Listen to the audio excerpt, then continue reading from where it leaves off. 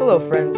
Welcome to the Truth to You Daily Podcast with Brother Scott. We are thrilled that you have taken time out of your day to explore with us God's timeless truth. Regardless of who we are, we all need the light of God's Word to illuminate our path for this day. And now, here is our youth pastor, Brother Scott. All right, welcome back. It's another day, and it's a new day. It's Tuesday, March the 22nd. And I'm so thrilled that you've taken some time out of your day to spend it here with us. We are in the book of Psalms, doing some wonderful study and finding hopefully some treasures within the context of the book of Psalms that was often used as set to music and would be used as songs that they would sing in that day. But we'll be looking at some really neat themes here in just a moment. Before we get there, though, let's look at our memory verses. Proverbs 3 and verse 13. Happy is the man that findeth wisdom, and the man that getteth understanding. Proverbs 3, verse 13. One more time. Happy is the man that findeth wisdom, and the man that getteth understanding. Proverbs 3:13. Let's be in pursuit of those today. And we're going to notice here Psalm 137 and verse 1, and we're going to talk about sort of an interesting psalm here. But notice what the verse says. By the rivers of Babylon, there we sat down. Yea, we wept when we remembered Zion. You know, there may not be many of them, but Psalm 137 is, in fact, a sad psalm. The context here, what's happening in this psalm, is that which, when the Babylonian captivity begins, right? Nebuchadnezzar comes down, he besieges the city of Jerusalem, he takes away some of the smartest, talented, royal people of the day, takes them back to Babylon, and of course, there we have the book of Daniel that catalogs all of that.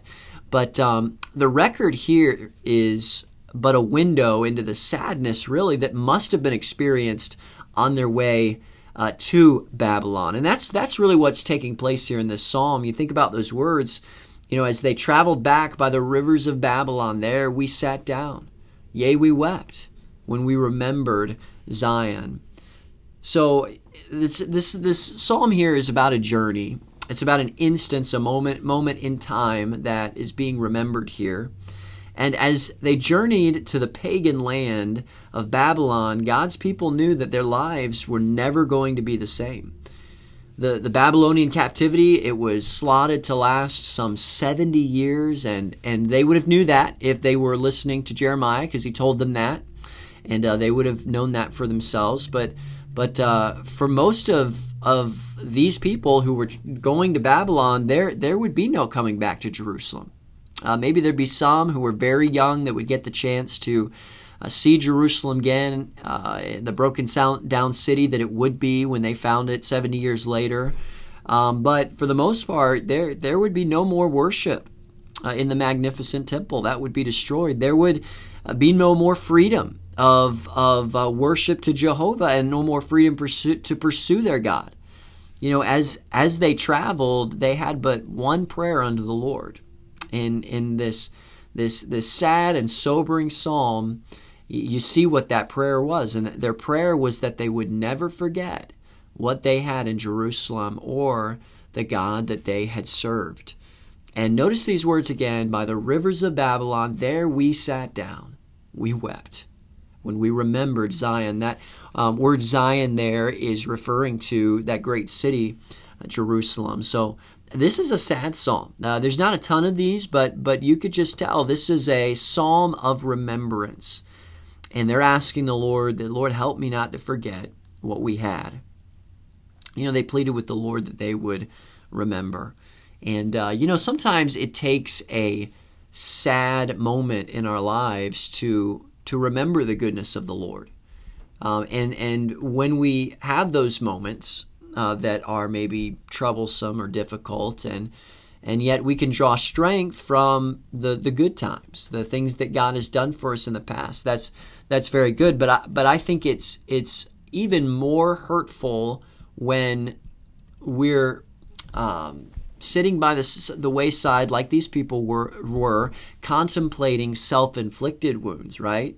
I mean, this wasn't just some trouble that had come onto them spur of the moment. This was something that was the result of their wayward hearts, and God was judging them.